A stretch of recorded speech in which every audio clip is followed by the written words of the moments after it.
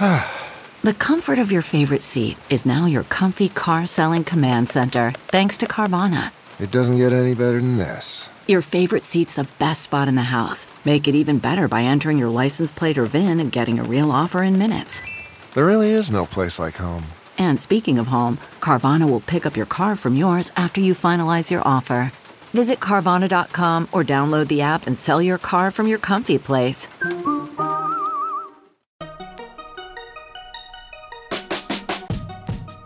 Welcome to a bonus episode of the Tech Meme Ride Home. I'm Brian McCullough.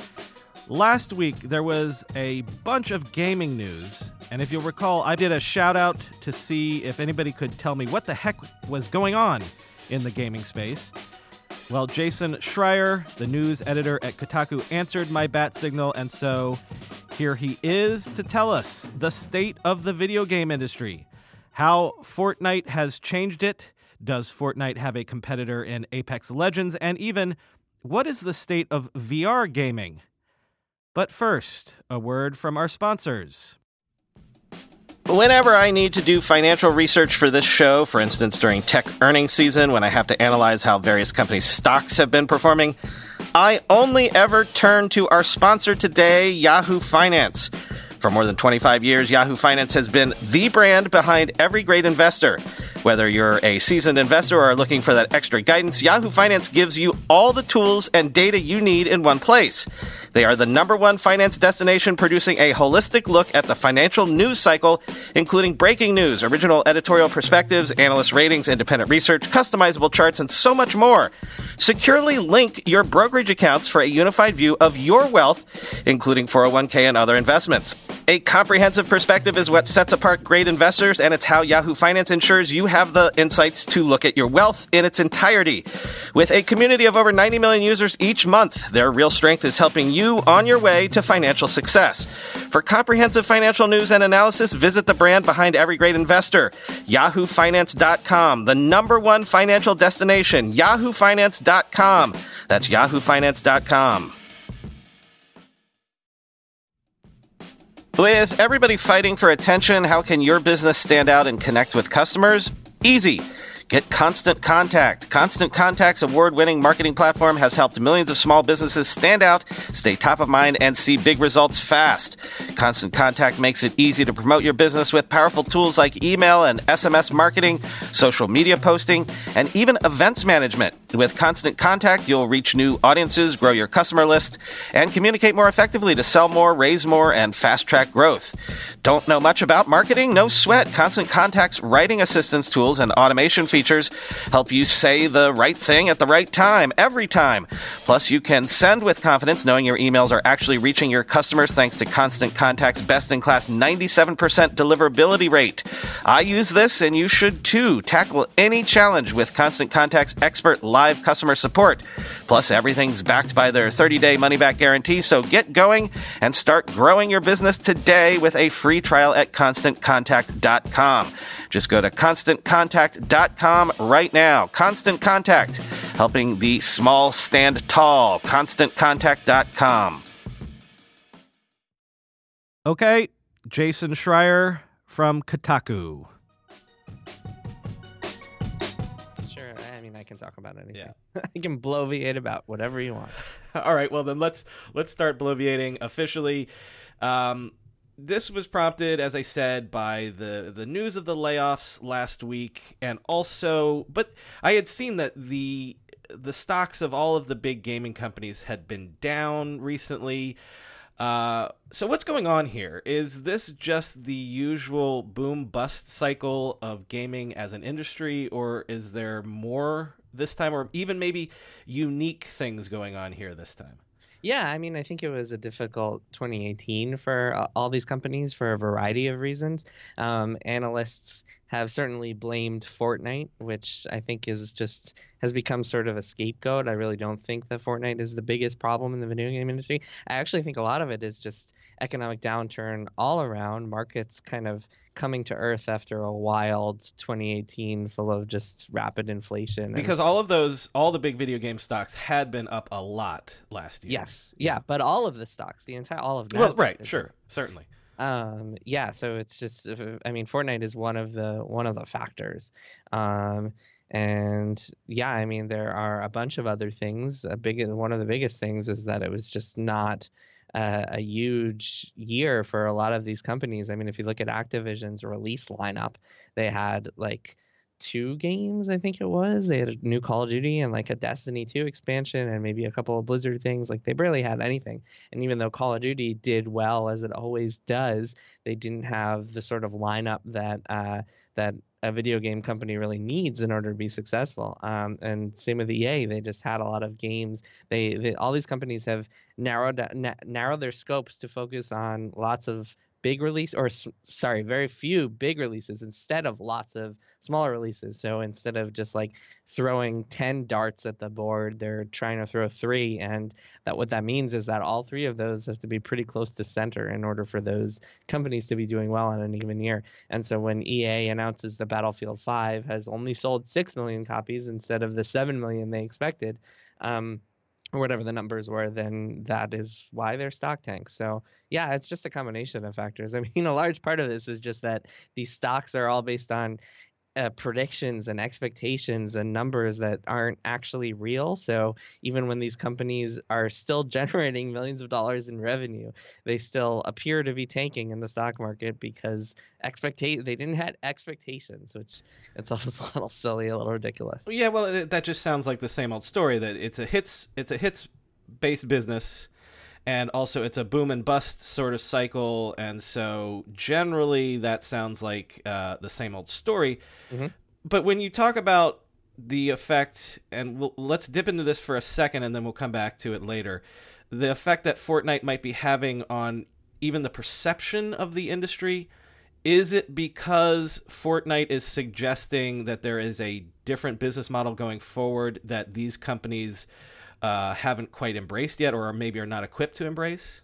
No, I don't think so. I think a lot of these companies, I mean, certainly if they haven't looked at free to play before, then they're just ignorant. And I think they all have looked at free to play before because League of Legends was doing free to play successfully on PC many years before Fortnite ever was. And other games have come and succeeded with the same model. We saw Dota 2 do it pretty well. We've seen Counter-Strike succeed. We've seen a lot of games succeed with that free to play, like release a game for free and sell microtransactions against it with that model. Hearthstone from Blizzard works really well as free to play. It tended to be more mobile games than console games, but even on console, a lot of games have done it successfully. We've seen Warframe as a notable example of just a big service game that does well in free to play. Fortnite, I mean, has become a cultural phenomenon, and Epic Games, the creators of Fortnite, certainly deserve credit for what they did there, but it's not like they are setting some new paradigm that the video game industry needs to suddenly follow. Everything Fortnite has done has been done before, including the whole concept of a battle royale, which Fortnite essentially took from a game called PlayerUnknown's Battlegrounds that had come out before it. So even though Fortnite is certainly like it's huge, it's humongous. I don't want to downplay or diminish the success of Fortnite because obviously it's a humongous success. I think any companies that look at that and say, "Oh my God, we need to have our own Fortnite," are kind of heading in the wrong direction. Well, then, so I'm changing what I was going to do then. So what is the lesson that Fortnite is teaching the gaming industry? Like, what is the thing that everyone is trying to rush to replicate? Be in the right place at the right time. I mean, I think that the lesson that it should teach the game industry is that you want to create a game that is a place where people can feel like they want to hang out, and that's the type of like game that succeeds as a living game and an online game. Right, like again, that concept that people have been batting around about, like Fortnite as like the third place sort of, and the Starbucks was always called the third place, not your home, not your work. Yeah. Or like a hybrid sort of social network sort of thing is what you're saying. Yeah, well, especially now. I mean, when I say right place, right time, I mean that in a lot of ways. And I think now for younger generation and for older generation, I mean, for everyone really, social media and especially Facebook has just lost so much luster because of all the controversy surrounding it, and the fact that Facebook appears to be run by just a bunch of shitheads. Oh, sorry if I'm not allowed to curse. That's fine. But yeah, and I think that whether you're younger or older and you don't want to spend as much time on those social media platforms, but you still want to find a place where you can congregate with your friends and show off your latest cool thing, Fortnite is a perfect place. And I think that people in my generation, I'm in my 30s, grew up with sort of our own versions of this. Some people took to World of Warcraft. Other people, I remember playing a lot of text-based MUDs back in the day. That was my third place, so to speak. And Fortnite is just a new evolution of that. But I think that game companies that are just chasing after the dollars that Epic is raking in are just going down the wrong path, and we're going to see that. The video game industry tends to move in cycles. And so I mentioned World of Warcraft. After that came out, there was a whole cycle of every single company trying to make their own massively multiplayer online game to replicate the success of World of Warcraft, and it did not work out for most of those companies. Then I believe the next one was MOBAs, and League of Legends came out, and every single company was trying to replicate that game's success. Did not work out. And now we're starting to see the same exact thing with Battle Royale games, and we're starting to see different companies enter the Battle Royale marketplace. Some have already failed big time. Some have succeeded, like Apex Legends, which just came out and has been just a remarkable success. And it's these things tend to repeat themselves, and I'm sure in another 2 years we'll be talking about the next big fad that everybody's trying to copy. I think if video game companies want to find success, they need to be looking to be the ones to start the trend rather than chase it. Why has Apex Legends been such a success? And again, obviously, it's early days. It's not even a month old at this point. But why has that been successful? Yeah, I think there are a lot of reasons. I think their marketing strategy was absolutely brilliant. They essentially flew out a bunch of streamers to come and play it, and then paid them, and therefore these streamers were all playing it, and it was on the front page of Twitch as soon as it launched. The fact that it was announced and launched on the same day is just a brilliant move for them. Because people tend to be naturally skeptical of big publishers like EA releasing free-to-play games. People, for multiple reasons, tend to look at companies like that as trying to nickel and dime customers at every opportunity. So with a free-to-play game that has loot boxes in it, loot boxes are this very controversial mechanic where you can pay money for a randomized piece of equipment or item or something like that in a game. They become like this buzzword that everybody hates in the video game industry. So they made the very wise move of just launching it, letting people jump right into it, and without even having an extended marketing cycle or anything like that. And it worked tremendously well. It also helps that it was made by developers who have made incredibly good games in the past.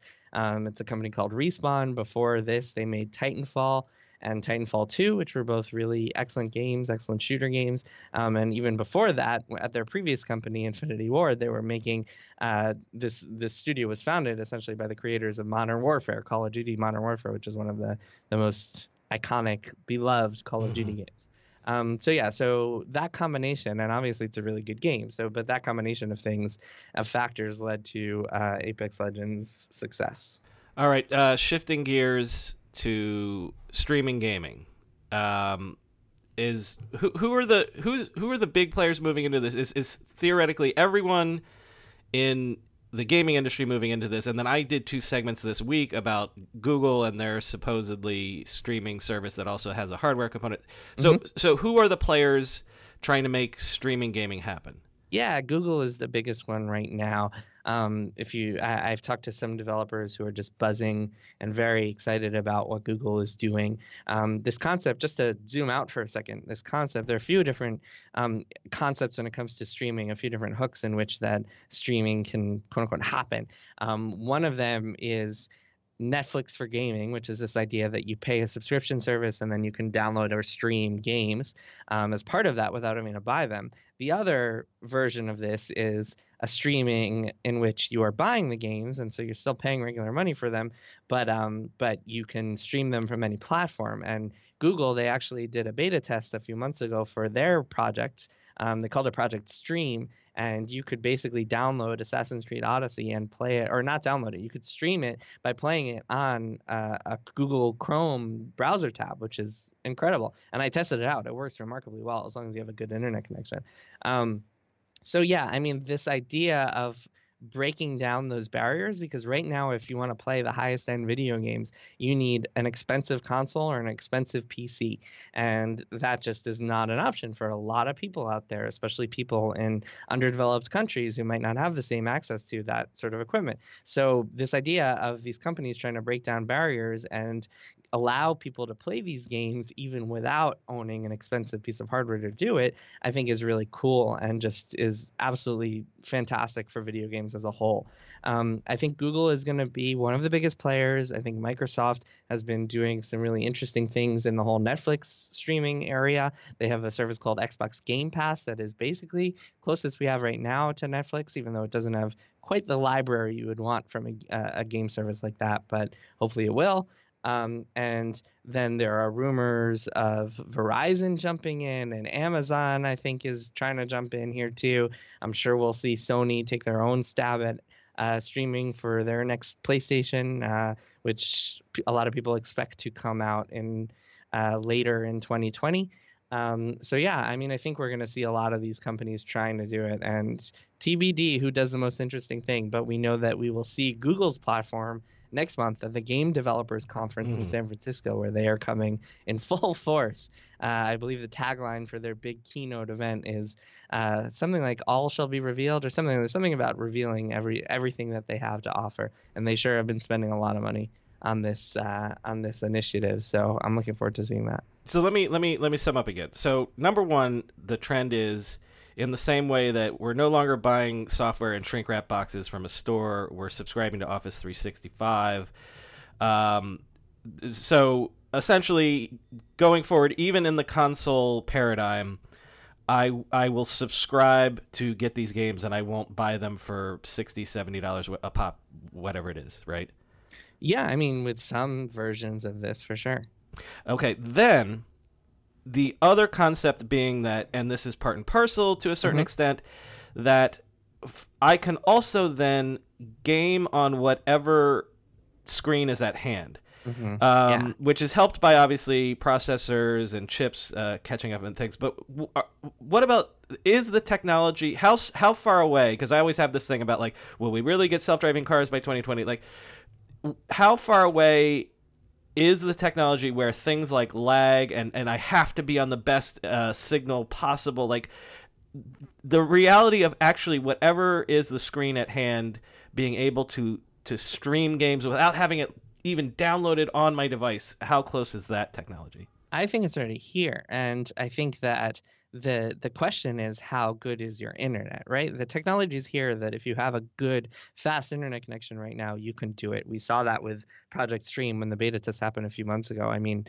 Assassin's Creed Odyssey is like one of the best looking games we've ever seen, and it ran tremendously for me in a Google Chrome tab on my MacBook, which like doesn't even have a graphics card, a dedicated graphics card.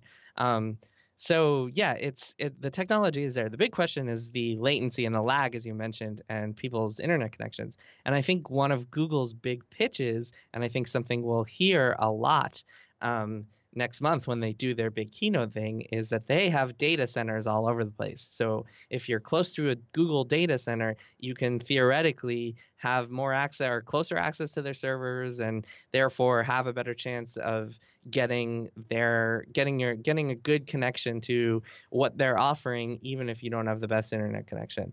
I think it's going to be an issue for people who have limited bandwidth, have internet bandwidth caps, and can't necessarily download huge files, because I think this whole process will involve downloading and uploading a lot of data. So yeah, it's going to be interesting to see. I think that the tech it's definitely the thing that is most exciting in video games right now. It's what people are talking about as the future of what video games are going to look like, and what future, like, I think people are more excited about this, about breaking down barriers, than about any other sort of technology initiative. All right, I said if we could squeeze it in, I was going to throw you a curveball out of left field. Yeah, do it. That's a really tortured metaphor. Obviously we haven't had the Myst for VR yet. The game that is so compelling that it almost makes people adopt the technology, because than a normie like me would have heard of it at least at some point. But just out of curiosity, the state of gaming in VR, like, is it still just a whole collection of like either proofs of concept or gimmicks, or is there a game yet for VR where you're like, well, this is the masterpiece of the medium so far. This is the best VR game yet created?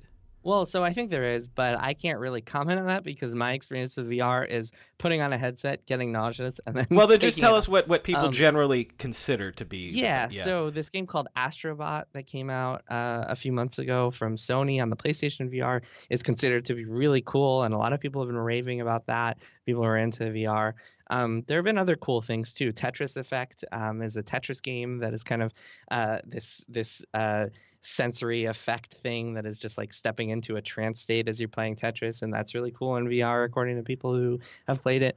But yeah, I mean, just in general, I've never been high on VR. I've never been bullish on VR as a tech because it's still so intrusive, and just putting on a headset still takes over your life in a way that you just don't want it to when you're playing video games, especially if you have a family and you just can't be like totally escaping from the world in that way. And yeah, I mean, sort of in the same way that I'm very bullish for streaming, I'm very bearish for VR, and I don't really see the technology being there at all. I think we're a few years from VR ever hitting a mass market and ever being really that appealing to a large number of gamers in the same way that console gaming and PC gaming and phone gaming is today. So yeah, I mean, we are seeing some really cool stuff on there according to people who have played it, but I don't know that people are just adopting it in droves, and I don't know that they will be anytime soon, unfortunately.